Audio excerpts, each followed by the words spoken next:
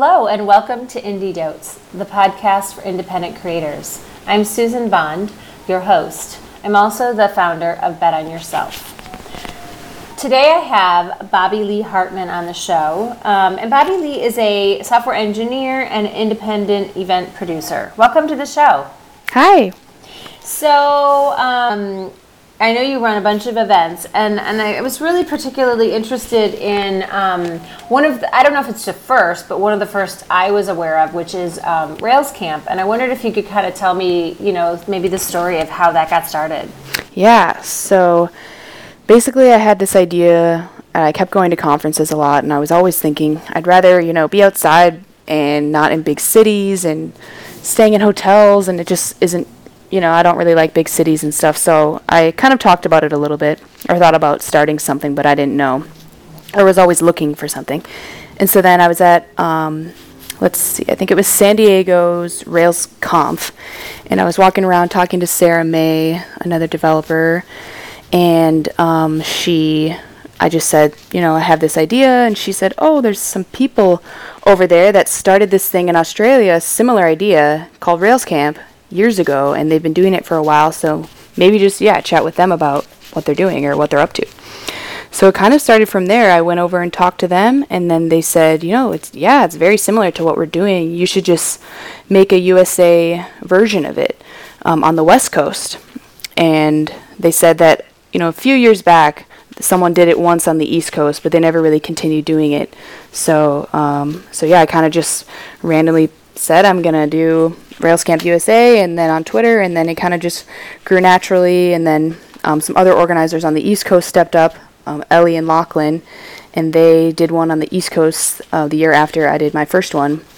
And so okay, that's so interesting that you're talking about it and you're like, I really like getting together with people, but at the conference, it sounded like the traditional conference mode of being in a building all day was not what you really, it wasn't necessarily completely fulfilling, or you wanted other options. Yeah. Yeah. Yeah, and I thought it was cool.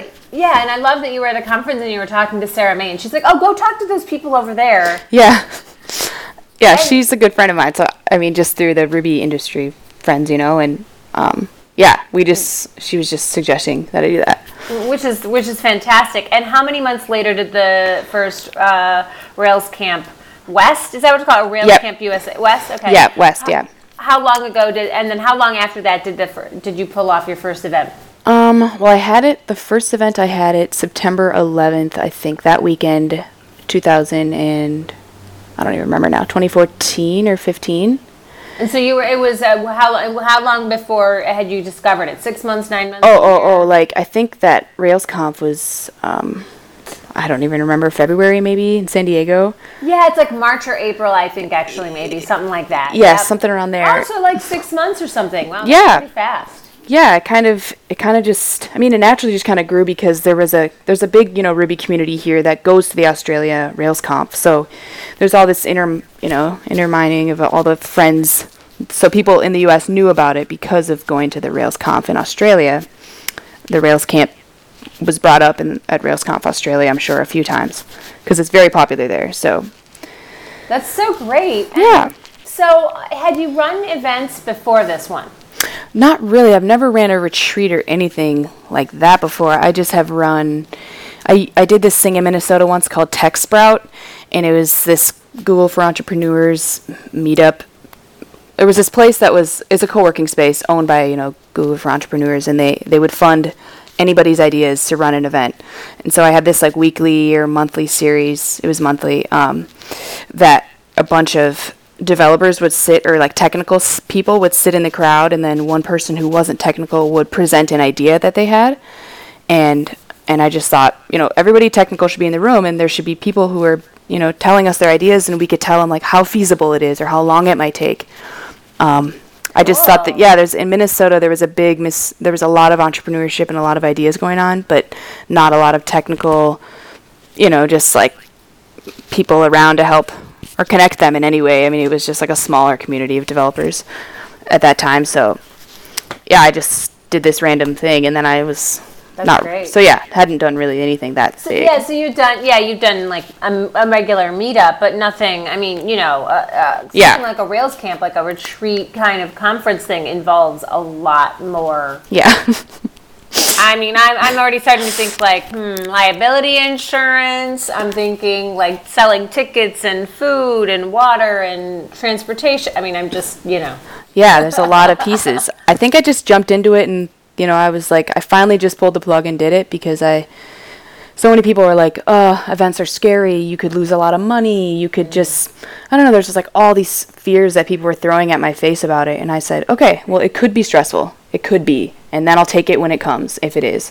And it really, when I had that mindset, it never stressed me out. It was so much fun, like planning it. The first 2 years, this year was a little more stressful because the first few years went really awesome, and so I was like, oh my gosh, it just felt like a lot of pressure to find venues that have all the attributes that the other ones did. And so your success sort of created a little more pressure going forward. Like the venues specifically, is hard to find venues that allow all the things that we've had.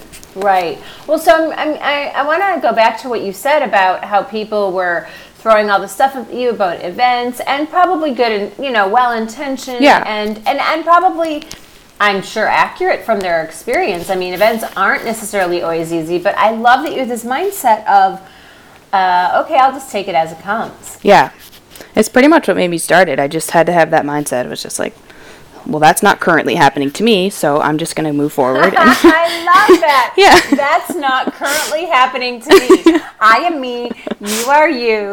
Not happening in my world. Let's go forward. Yeah. And you just have to like strategically think about how you're going to sell things. And I made sure that my tickets covered all of the, main expenses, which would be the bus all the things I promised, which was a bus and, the lodging, and then lodging included the food, so I just made sure the tickets covered that, and then I just...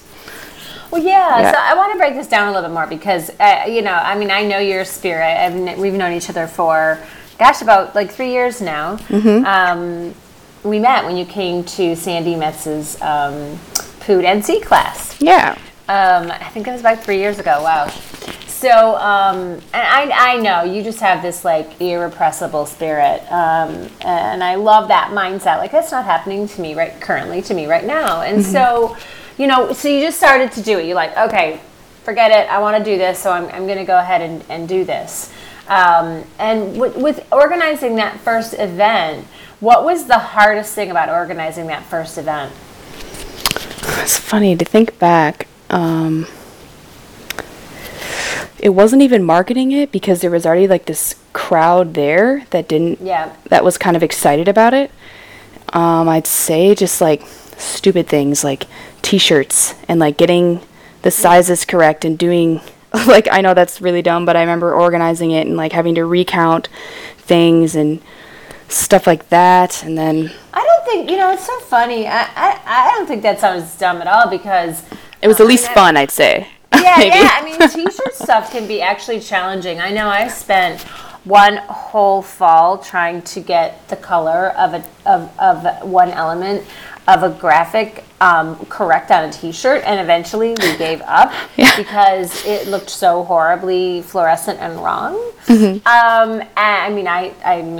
I spent a fall on it, and then we were like, let's just table this for now. So I think it's hard, right? There's like all these components, and from the t-shirt, and then making sure you get all the right sizes and fit and all. There's a lot of stuff. So that wasn't.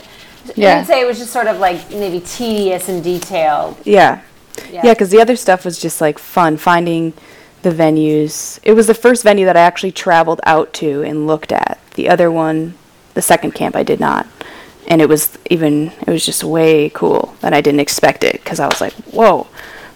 That's great. So you went out to go, it was your first day. You're like, let's go check it out. Yep. And how did you hear about the venue for that first one? I think I didn't research that much that year. It was my first time, and honestly, looking back, that is like the grossest camp ever, and I can't believe people had that much fun. Like the actual cabins. Like, the cabins were so gross. I can't imagine people. Just like, people had so much fun. They didn't even, I'm sure they, were like, holy crap, But like no one really complained, and everyone had a lot of fun when they left. And there was not. I sent out surveys. No one really mentioned. I said, if I was to get, I think one of the questions was, if the cabins were nicer, would you pay more? Like, what are the things that you would pay more for? And people didn't. It was like 5%. Like. Only 5% said I would totally pay more for a better cabin. Yeah, people just thought that was like totally out of. And that's what keeps me planning them and having them at summer camps, because there's so many other retreat people that like just get totally swamped and get totally like taken over, and meaning like they stop doing them because it becomes stressful and expensive. And having these kind of venues are just like the food is all there because they have chefs already, and it's just camps are just easy. And I'm really glad people don't mind that they are at them and they still come. It's so interesting because I spoke with Saran Nitbarak, if you know who she is, and she does Code Newbie, yep. And she recently did her first conference, Codeland, and I had her on the show, and she told me that one of her mentors, when she thought about starting an event, and a lot of people had the same things, like, what are you doing? What are you thinking? That kind of thing. And she went ahead anyway. One of her advisors told her, to think about the experience. Like, what kind of experience do you want people to have? And my sense is that even if you hadn't thought, I don't know if you thought about that consciously or specifically, about the experience people would have, but my sense is that they didn't care about the gross rooms, so to speak. I'm air quoting over here. Mm-hmm. They didn't care because it was the experience that you provided for them. Yeah. I think it was just like fun. And I mean, camping, you could have stayed in a tent, if you really wanted the next year. But still, people just, maybe like 2 people camp and they just stay in the cabins. Yeah, exactly. So I think, a lot of times we think that it's about, the best food, the best accommodations. And really, in the end, what I'm discovering by doing this podcast and talking to people who do event planning and of course do event producing, that it's really about the experience. Yeah. So that's awesome. And so was there ever a moment when you had, planning the camp or during the camp when you were like, oh my gosh, what have I got myself into, or this was a bad idea? Maybe like, not really, but maybe slightly, like when everybody was coming, there was actually, there was a forest fire. And I was driving into it, and the bus was about to drive in it, and I knew people were going to start being like, is this going to be canceled? Like, I mean, I was straight up, like, driving past, like, through helicopter. Like, I came from a different angle than other people did the first year, so I went straight through it. Like the slurry? Like, were there, like, helicopters, like, yes. Slurry, like, they're dropping, like, stuff around Yes, you? like, all around me, and I'm like, oh my gosh, are you serious? So those were moments, I mean, that was uncontrolled. Most of this stuff was uncontrolled, like, and then when I got to camp and I was setting everything up and people were coming, and I was like, oh, I didn't really think about, like, I don't know, there's just like little things, like the bus all came at once, and I was like trying to say hi to everybody, and I looked like a crazy person. I was like, oh my gosh, like, hi, like, and that was the moment where I felt like I need people to help me next year, or I need people the day of. Yeah, but I want to go back to the forest fire. I'm still like with like the slurry and the helicopters, and I'm like, is there flames? So I have to go back. I'm sorry. Like, I'm like, okay, I'm not ready to move on from this. So many questions about this forest fire. Okay, so first of all, it's like your first big event, and there's a forest fire. Did you know before you drove into the forest, like going to your site, did you know there was a forest fire going on? Well, we knew that in California they were having forest fires, but I didn't know that this one had spread into the Stanislaus National Forest to that extent. Like, I think it was within the first, like the, few days leading up to it that it was like pretty bad. But I kept calling camp and being like, are you, is this still okay? And they're like, yeah, it's not even here yet. But I mean, the whole camp, it was smoky the whole weekend. It's not even here yet. I love that. It's not even here yet. I mean, we're fine. Yeah. So wait, okay, so you called the camp, and so you start driving, and what are you seeing when you're driving? Like, are you seeing smoke? Are you seeing flames? Yeah, I mean, assume you're not. When I got to the heat of it, I don't remember if I could see like a hill of flames, but it was like, like the main region of where it is starting. And I think I have videos I could probably send you, but it was black. It was like the very, very bad part of it. And so Wow. when I got to camp, it was less. It was kind of like the sky looks like tornado-y, kind of like a weird color. Yep. It was kind of like that, and it just smelled the whole weekend. I mean, I know. I mean, I lived in Colorado, and I mean, even when there was when the Boulder fire back in 2010, I could smell it 5 or 10 miles away at my house, like way out in East Boulder. I mean, it was just the smoke was just in the air for days and days and days. So I'm familiar with forest fires, unfortunately. Living in Colorado near the mountains. So it was black at some point, and so you got there and you're like, okay, it's fine, but you saw the helicopters and all that sort of stuff as you're driving in. Yep. And what about your folks? Were they aware of what was going on? Like that I was out there? No, that that there was a forest fire. Like, the whole group? I don't know what's happening. Maybe they're drinking on the bus. I don't know. Like talking with each other. I don't know. Yeah, I mean, I'm pretty sure everyone knew that coming in. I never published on Twitter or was like, hey. I mean, because it was kind of on the news that there was fires in the region, I guess. And I didn't really say, because I didn't know until kind of straight up driving there that day that it was pretty bad.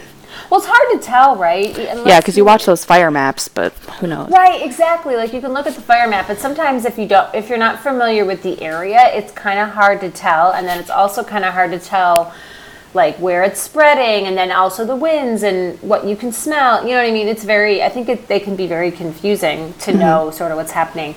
So people weren't overwhelmed by it. They weren't really. It wasn't a thing. No, I mean, I think people were like, yeah, but it was like. Just even thinking about this story now, I forgot. Just like the cabin that were crappy, I forgot that there was even this forest fire going on. This little thing called a forest fire. Yeah. Do you know so do you know what happened with the fire? Like, were you monitoring it during the weekend, or did you? And the camp does too, because they have people always kind of watching that. And how close do you know how close it got to you? It wasn't far. I mean, it was probably less than, I don't know. Not even 600 miles or anything. I mean, it must have been 100 miles or so. 100 miles, that's not bad. I know, I was like, well, there's no way you're within 5 miles of it because they evacuated you. But I mean, it's within, 100 miles. I mean, you don't know how they're going to turn, how they're going to advance, the winds. Yeah, so, okay, got it. I think the second day of the retreat, there wasn't much smoke in the air anymore. It was kind of smelt a little bit, but I remember being blue skies in all of our photos when we went on a long hike, and so, yeah. Wow. All right. So, I guess you can check off how to handle a forest fire during an event retreat off your list. Yeah, because the next camp, there was actually a forest fire in that area as well. No. Yeah, okay. It wasn't as close, but we couldn't see the main, when you drive into Idaho where the second camp was, there's this beautiful mountain range that I really wanted, it was the main part of why I booked it in that area, but the forest smoke had actually completely fogged it for the most part. They saw it on the way out, and the way we went, what's it called? Whitewater rafting, and they saw it that day, but the main day coming in, it was smoky. Oh, interesting. Wow. So 2 years in a row you had forest fires. Yeah. I think it's just that time of year. Yeah. How many have you had now? Is this the one coming up is? The third one. That's it. The third one. Okay. So this will be your third one coming up in the beginning of September. Yep. And where is the next one? It's in Golden, Colorado. Yep. And so this one, have you seen the camp as well or no? Nope. I haven't driven to it. This one has a lot of images, though, because they do run weddings at it. So they have, really nice image gallery. Yeah. Got it. So, I mean, it sounds like, well, other than the forest fire, that sounds like your first, and maybe the cabins being a little grosser than you would like. Mm-hmm. It sounds like the first event went pretty well. Yeah, people just had, a lot of fun, and just awesome. People wrote blog posts about it and just their experience, and it just felt really good. And when I left that, I was like, wow, there's so many things that came out of this, and all I wanted was an event like this to go to, and I just kind of did it because no one really was. And so, and there was just so many more things that came out of it since then. I just really just wanted an event like this to go to, and then all these people came into my life, and new friends, and just connections, and then I see all these other people still friends that came to it. So Yeah, that's so great. Someone has a word for somebody I interviewed actually talked about.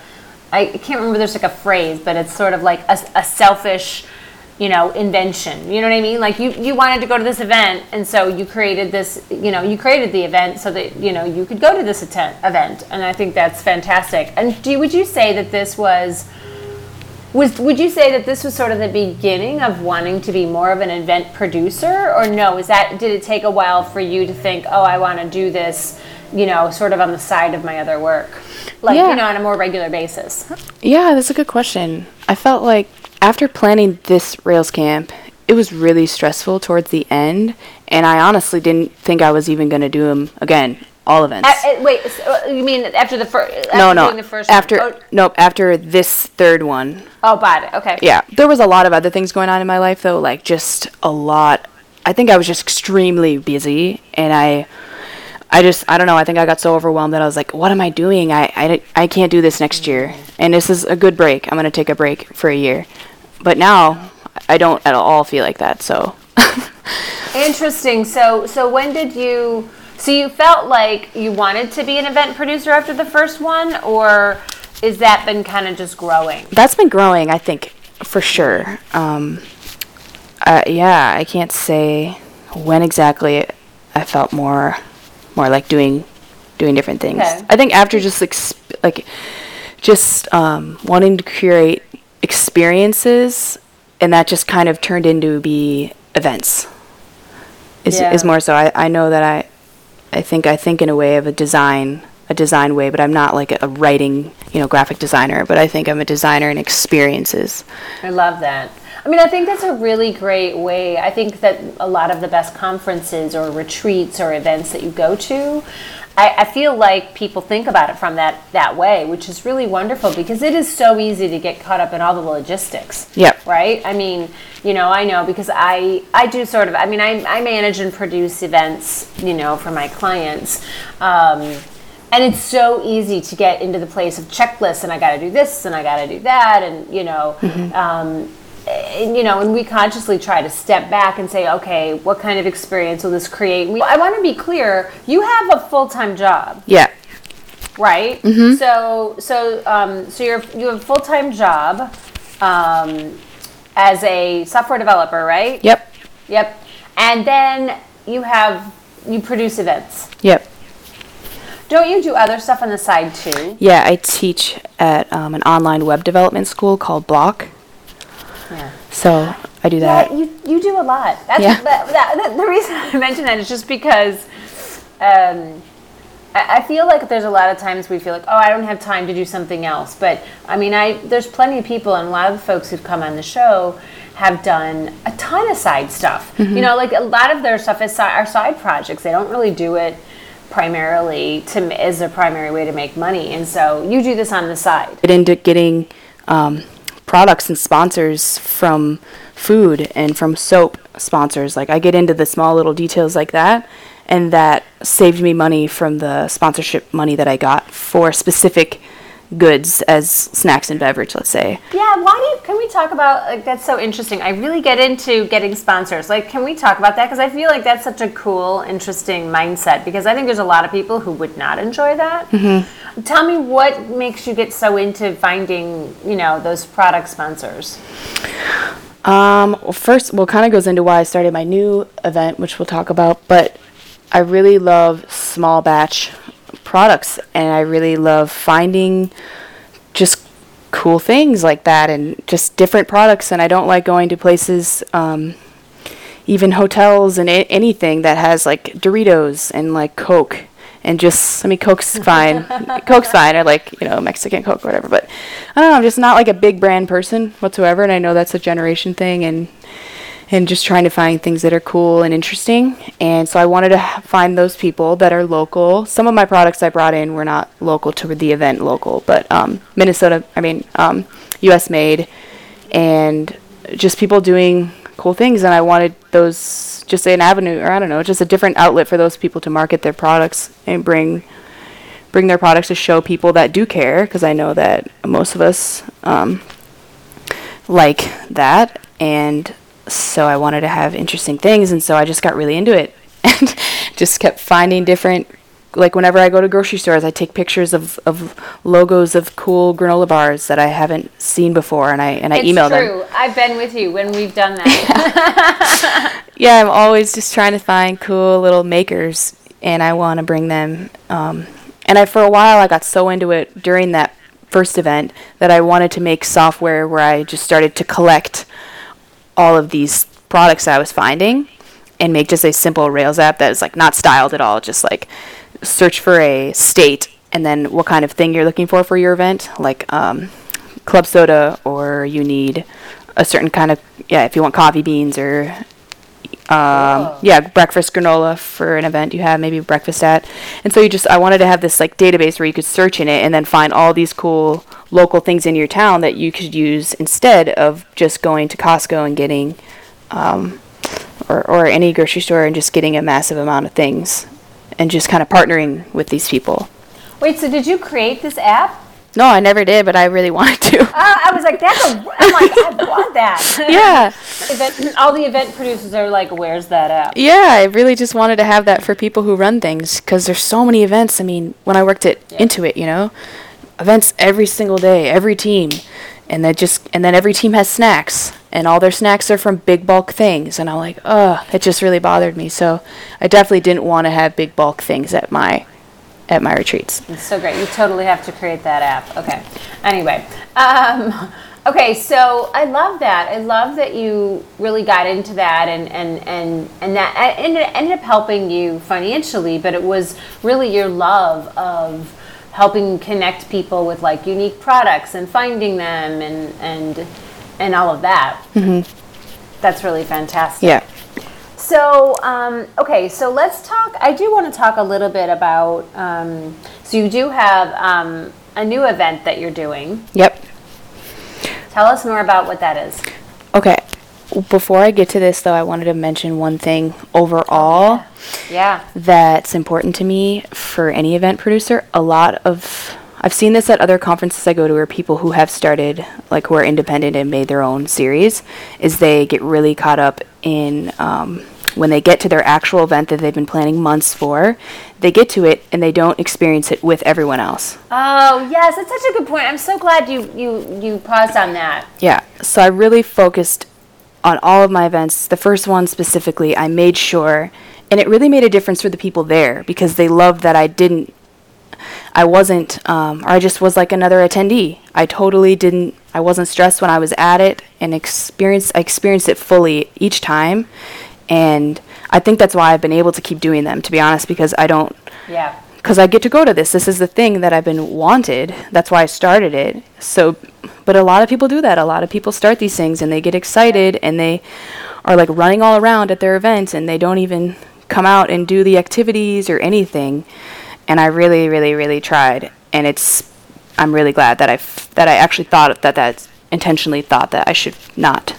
That's so great. It's probably, you're probably right. It's probably a reason a lot of folks burn out or stop doing them. Yeah. Because they don't enjoy necessarily being at that event. And so how do you think you've been able to do that? Like, what did you do to be able to enjoy the event itself? Well, I think just mentally saying, I'm going to do that. I know but like just literally focusing on that. And then, everybody cliche thing, but like having everything prepped, before you get there. And just the fact that I have it at camps and they have staff, and you don't necessarily pay extra for the people that they bring. You just pay for the venue, and then the food comes with it. So, so you sort of, I was going to say, like, I feel like having help is so important, and you can do that by hiring people or having a volunteer, or I love your method, which is the help comes with the camp. Yep. So that's really a cool thing about camps. And then the day of, and just certain things throughout the camp, you just kind of delegate and say, like, hey, do you mind doing all the like we have Q&A chat now at the end of the days, and so I don't ever interview people. So I allow other people to interview people at the Q&A chat, moderate, I mean. And then just a few other things. I've had some help with this year with some emailing, and I always get someone to take the task of finding the bus and planning that whole bus thing out. Like I just, because that's something very simple. They don't need to know like anything about the engineering or like, I don't know, like it's kind of hard to write up email if you're just like, my boyfriend wouldn't know or my parents. So like, you have to have someone else who understands what we're doing. And so like last year I had my boyfriend do the whole bus situation. And then I also asked someone to, when the bus gets to the airport, to, delegate it to be the bus. There's a bus person and they just make sure everyone gets on the bus. Like I don't go to the airport, like. That's so great. Yeah, just delegate volunteers. Getting help, getting support, I think is so important for, for all side projects and then like for event producing, again, to enjoy it. I'm so glad you brought that up because I feel like that's so important for folks to, I actually think it's interesting for lots of folks is like enjoy whatever that part of it is because there's all these other like sort of particles or other things around, right? Like for me, I have a lot of stuff to do for the podcast that I'm still learning, like iTunes and naming and editing. But I so enjoy these talks so much, and I make sure I enjoy every moment of it, and I don't really worry about, oops, that was bad, or that we screwed up, or whatever. Like, oh well. Yeah. But I really love that, especially for event producers. Yeah. So that kind of leads into, like, what made me think of it is because I finally launched my new thing because I understood how to accept help and how... Oh, that's so good. I didn't really know how to, like, hire, quote-unquote, other people to help me. I didn't really... There was just a few times I tried it, and it didn't work out at all, and I was just like, I don't know if I can do... I don't know if I personally have the capacity to do... something with this idea, and now that I kind of trust a few different people that I've been working with, that I felt more confident about launching it because I know how to set up not partnership because it's not really, it's just them helping, but I don't know, just kind of think that's how I launched it. Yeah, and so, well, tell them what this new thing is. Okay. We were talking around it. Sorry. We don't know, they don't know what it is. I know what it is, but I want them to know. Yeah, so it's a new Unplugged series, so just like Rails Camp's Unplugged 2, no internet or cell phone reception, but I wanted a wider audience, and it's an Unplugged, the title is Unplugged Retreats for Makers. And so the first theme is only for female makers, so literally women who make things with their hands or want to learn. So that can be photographers, writers, all the way up to like, generic quilters, weavers, wood makers, stuff like that. So that's kind of the overall series will just be Unplugged Retreats for Makers, and that'll change. The themes will always change, but the first one is just for women. That's so great. And so how do you... I guess just tell us more about... why I started it. Yeah. So I felt like all this time doing Rails Camp, I put so much into it, and I feel like I know that every other country doesn't have the same organizer every year. And so there were Rails Camp. Yeah, and so there were times just because I've been in different articles about it or on different podcasts and like talking about it, and I just really don't want people to think that I'm trying to say that I started it. And so I just had a lot of insecurities about that for a while, and I just thought, I'm putting so much effort into just getting these things out there that I do, and it's great. It's selling out and it's fine, but there's more things that I want to do with my career, and it feels like I'm just running a franchise, and I want to get way more creative with it. I want to be able to charge differently for the value that I put in. Yeah, it's like you have more ownership if you start, right? And I can always change it, and I can have workshops. Like Rails Camp never has workshops, and that's great. I love the way that it is, but I wanted to do, different things all the time, and I don't think there's only so much you can do in an event that it is what it is. So that's why I started kind of a new series in the first place. Oh, very cool. All right, got it. That makes a lot of sense. Yeah.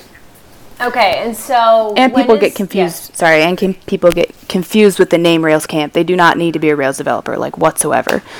But still, people just assume right away that they can't go to it. And I just really want new people to be coming to these things and stuff. So that's why also... Up with these Unplugged Retreats for Makers, and the first one is coming up when? It's September 18th through the 21st, and it's also in Idaho. It's in Worley, Idaho, on Lake Coeur d'Alene. Where's Worley, Idaho? Yeah, Worley? Yep. It's an hour from Spokane, Washington Airport. So I'll just have, a bus. Oh, cool. Yeah, a bus will get people at Spokane and then just bring them. It's just about an hour. And how do you find these places? Okay, so the first thing I go to is the American Camp Association website. I go there, I search by state. There's every state's on there. So I usually search like all the states that I think have, beautiful landscape. Just go through the list. I've saved a lot now, that I really like, and just keep an eye on their dates lining up. And then from there, maybe then I'll kind of choose on a state. Took me a while this year for Rails Camp to figure out what state I wanted.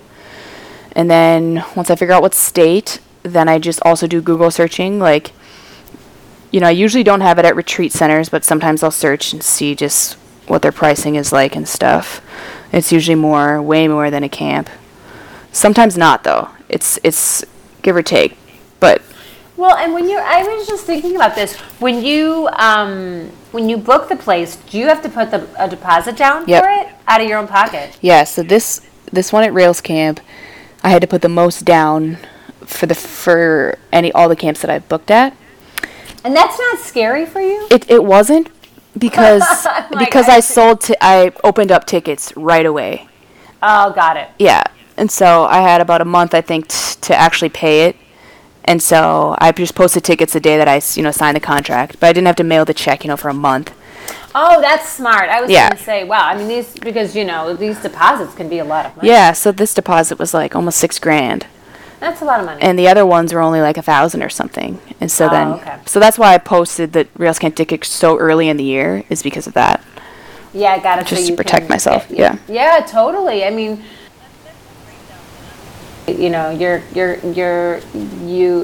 know what you call it. You're confident, or to go off and do that. I think that would hold a lot of people back. Yeah, and you have to like protect yourself. Like things come up. Like, in terms of like how I've made money, it was kind of like just like when I'm trying to protect myself, like all the things people warn me about. Like last year the camp said, oh, there's another. After we signed the contracts and everything, there was a loophole, and they said some people want to rent the camp out the same time you do, and some of the cabins you're not going to be using. And I was like, oh no, we're not sharing the camp. I definitely didn't want that to happen, and so I had to pay, like an extra $2,000. And that's without that's without me not even sure if I got all the sponsorship packages fulfilled yet. So oh wow. Yeah, were you able to then, did you just bring in more people, or did you just out of like sponsorship pay for that $2,000? I think that I don't remember now. I think I just used some of the money I made from the year before to cover that. I think so, because I didn't you were get thinking about the experience, right? Like Yeah. You were like, well, I don't want other people Yep. to camp. That would be bizarre. So Yeah. now I guess you've learned, like, are there going to be, to ask the question, right? Mm-hmm. Are there other people going to be at this camp, or do we have the whole thing? Yep. You learn lots of stuff as you do it, right? Yeah. Oh yeah. Who would know that even to ask that? Yep. And like there's so many other things, like where's the fridge when you walk in for the people to put their, because people go and we stop at like grocery store and they can pick up any drinks they want because we don't provide any alcohol. So if they want to pick up anything, the first year they were like walking through the whole kitchen putting their stuff in there, and that's like totally not okay. like they went with it and like we're whatever, but that's totally not a food violation, like whatever it's called. Yeah, it's not the Health code. Well, so Yeah. I'm curious. Wait, I have to ask a question too about the alcohol thing. Do you not provide alcohol because of liability or because of a license? I don't know if like there's licensing or something. I'm just curious. Yeah, I don't, for liability reasons, and it's expensive, so I don't go there. And a lot of the camps in Australia weren't. Like some of them do and some of them don't, or not just Australia but the other countries. And so everyone's like, it's not a big deal, just for your first event. And I've just continued doing that, and people haven't really said anything. I mean, for the amount of money more it would cost me that I would have to charge them is not really worth what they can just pick up for, like some people might not even drink, and It's so hard, yeah. I mean, Yeah. I've hosted like happy hours at our courses, and it's hard to know. Like we always end up with like going home with like a bottle of wine in our backpack because I never know how much to buy, and you never know what people are going to want. Yep. But I also think it changes the tenor of the event too, because I mean, I mean, I'm sure some people might buy a lot of alcohol, but I think it changes it if the event is not it's not all inclusive or expected or centered around that. Do you know what I mean? Like, Yeah. I feel like it probably changes the experience. Yep, for sure. So okay, so now you're running. So you've got Rails Camp going. You've got. It's called Lodged Out. I don't even think I said the name of my new event. The unplugged retreats for makers. Yep, it's called Lodged Out. Yep. I love Sorry. it. Yeah. Great marketing. We're so into the details of it. No, it's all good. We'll make sure to include all this information at the end of the podcast for everybody. They don't have to be writing everything down furiously if they want to go. So you've got Lodged Out, you've got the Rails Camp, and also don't you do other events in Minnesota too? Yeah, so it's just an evening thing. We're not even doing it monthly, just kind of when we feel like it. But we really wanted to. My friend Jamie and we partnered on it. He used to own an ad agency in town, and now he's independent, creative, and does like any project you can give him, he'll do it. Like he'll help with your Kickstarter, he'll help design something, help you make a website. Yeah, just like he's just this really cool creative friend that I've had for a while. So we partnered on the idea, and it's called. What's this event? It's called Doing Stuff. Yep. And it's a series for conversation series. So we'll have 3 to 4 panelists that'll come, and we do them at coffee shops. The first one was coffee shop, and the next one was a brewery, and we just have them just straight up stand or sit in front of everybody, and then we'll have a theme. Like the first theme was like fear or failure has another theme we've had, and so we just say like, what does this mean to you? And then they'll just start talking amongst themselves, and then we'll have people in the crowd ask questions. But it's just this organically created conversation, and then just a really authentic, real conversation has come out of them. And right, about something that fear and failure. There's such common human conditions or concerns. And how do you pick your speakers? So we wanted most of the people to be influential in a way, so they're known for something. So we wanted that. Main reason is because people see people, like people do it every day, like on social media, like, oh, their life is amazing, and oh, they right. like they've accomplished all these things in life, and I'm so jealous of them. And we just, both of us, hate that. We just know that their there's life is so easy. There's so many real things that people are going through, and real, they just didn't just get there overnight, and there's a lot of stories that people just don't know, and I just think that's why. Right. So we found influential people that we think are doing interesting things, and going forward, people that didn't have the easiest, not just like upbringing, but yeah. I mean, I think it's easy too these days. I love what you said about like social media. It's so easy for it to disconnect us, not only from others, but even from ourselves. Like, oh, look at their life. It's so great. Mine's horrible. And we don't really know the background stories, and we can totally disconnect us. Yeah.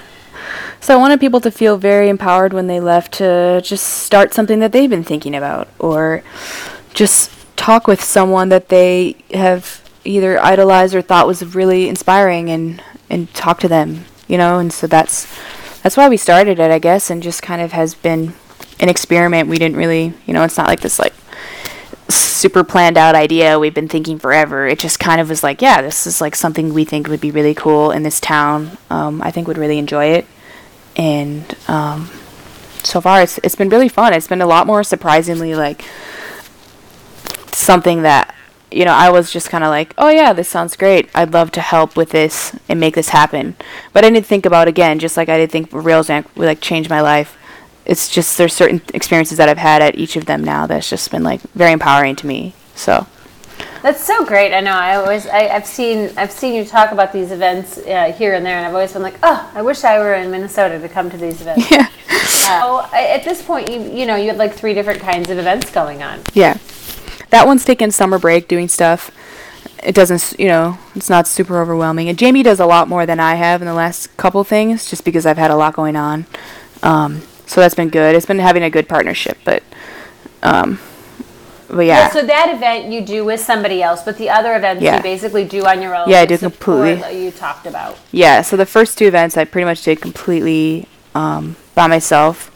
And then some logistics, like getting closer to camp. Some people bring stuff or like take care of the bus and stuff. But at the end of the day, the end of the day, all of the research and all of the just emails, everything, right, talking to people, announcing things. Wrong, selling tickets, it's all on you. Yep, everything, liability, it's all on me. Yeah, so it sounds like you... Yeah, I started a business account, so I have a whole business that's also an LLC that I run all of this through now, so... Yeah, it sounds like you don't mind that responsibility, though. No, I don't know why. I think I just trust that people are coming. We'll go back to I'll take it as it comes. That's not currently happening to me. Yeah. I love that. I think I want to put that on my wall. That's not currently happening to me. I worry about when it comes because someone over here is a little bit of a worrier at times. I'm a strategist, right? So I'm everything is planned out. I can do things in the moment, but I plan things out and I can totally see how I could borrow troubles or borrow worry, particularly when I was in my 20s. I could borrow worries. Yeah. Oh, yeah. And I think that's so great. Whenever you're starting a side project, an event is a big thing. There's a lot of pressure. It's not like, my side projects are much smaller. There's no one else involved. If no one clicks on something, it doesn't really matter. Whereas, there's responsibility on your shoulders. And I just love that you have that attitude. I think it's a great attitude. Thanks. Yeah. I think another thing too, I kind of trust, I think I trust myself that I will strategize my way out of a problem. Not strategize my way, but when I feel like, something's not, for example, so Twitter has been not as helpful at all for selling tickets. And so, or sponsorship whatsoever. Posting that I need sponsors, it's very rare. It happened this year with Rails in the end. I posted something. But typically, since the election, it's been very difficult to get any sort of interaction at all on Twitter. So that's always been my main source of getting before this. Oh, got it. So before it was, and now it's not. Yeah, for Rails Camp included. And now with Lodged Out, most of my audience isn't hand-making women, so it's so I feel like when these challenges come, for example, I trust myself that I have just something with my brain. This has always happened to me since I was little. When I hit moments like that, that's when I get ideas. And I just immediately, I'll go on a run or something, and I'll be like, oh, fine, I got an idea for this way to get out of it. Or an idea, or just pushes me. It gives me this weird push that gives me an idea. So I think I've always trusted myself that I'll take it when it comes, because I know when it comes I'll have the idea to figure. I feel like trusting yourself is such an important thing just for everybody. Yeah. Right?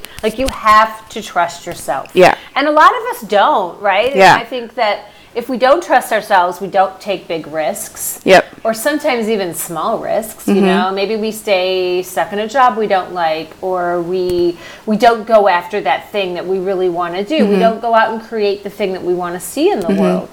Be it an app, or be it, a camp. Yeah. Right? Yeah.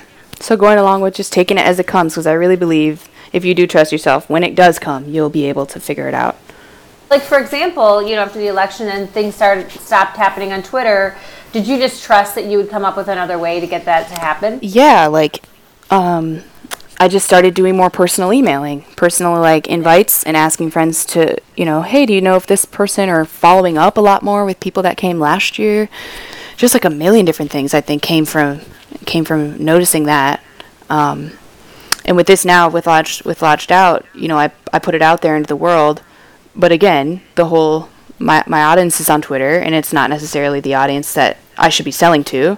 So I had to be oh, okay, I need to get on Etsy, and I need to be messaging people that I think are doing cool things. I need to get on Instagram and messaging people on Instagram privately that I find are doing cool things, and then find their emails. And then I hired my friend to help me now, just emailing a lot of people we think are doing cool things and inviting them. So just, that idea all came right in the matter of not a panic, but it was okay, that's not going to actually help me sell tickets. I need to totally do this other, so a lot more work. Yeah, you're just focused on the objective, and when you get a roadblock, you just sort of turn and go, okay, how else can I solve this problem? Yep. And I was this is going to be a lot of work. So it just hit me, and I was okay, it's going to be a lot of work, but this is what I'm going to have to do. So was it a lot of work? Yeah, it's been a lot of work. To be honest, it's been a lot of, just being on my computer much more, which is like not what I'm trying to do with my life. So it's just been a lot of that, but it's good. I'm glad I did it. I had been talking about it and wanting to start something, and I just, I'm like, okay, it's cool. Now I need to hire someone to write these emails, and I've set up templates for exactly kind of what I want to say to these women and these different sponsors, and now we've been like, she's been my partner for most of that whole moment when I was like, okay, this is going to take a lot of work in that area. So I was able to focus on what exactly was I needed help with. Also a lot of flexibility too. Mm-hmm. Like I tried this way, that's not working. Okay, I'm going to try it a different way. Yep. Again, all in service of the vision of what you want to see in the world. Yeah. Which is fantastic. Yeah. Yeah. Related is following up with people. Like, I know it's that simple, but like I followed up with people 3 times sometimes. And it's just so important to me. And I think it's a very simple thing that people think. I don't know. I just have told so many people that advice. Do you think they think like they're pestering, or they're like they should just say it once? And I think that's true. A lot of people like, we don't want to follow up. Yep. Maybe it's awkward, or I'm going to be I'm going to come across wrong. Yep, it's a rejection thing, and I've read a lot of books on that, and I think that's what's helped my mentality for doing these things, because if people can't, I'm immediately like, no worries at all. Like, just wanted to reach out and no rush on answering this. Like, I'm very much, I just release the rejection. I don't relate rejection to anything. If someone can't go to my events or they can't sponsor it and I just ask. I straight up ask so many people for different things, and you just never know. So I think my biggest piece of advice is following up and asking, no matter how famous someone is or how like big the company is and you want to partner with them, you seriously just never know. Is all I have to say. Right. I know. I love that. Wait. So, do you? Can you give us the name of a book or two you read about rejection? Yes. Well, the main one is called Rejection Proof. Yep. And that guy wrote basically his story, a personal story of like releasing rejection from things, because it's very different than failure. Rejection and failure are very different things, and so he explains it in his book about how he just sought out experiences to be rejected at, so he would release the physical feeling we have with rejection, the physical emotional feeling we have with it. He and I think ever since I read that book and a few other training, like personal development training things that I've done, that I just really don't have an emotional connection to Rejection Proof was one of the books that you read that you recommend for folks. Yeah, it's like a weird business thing that relates to business.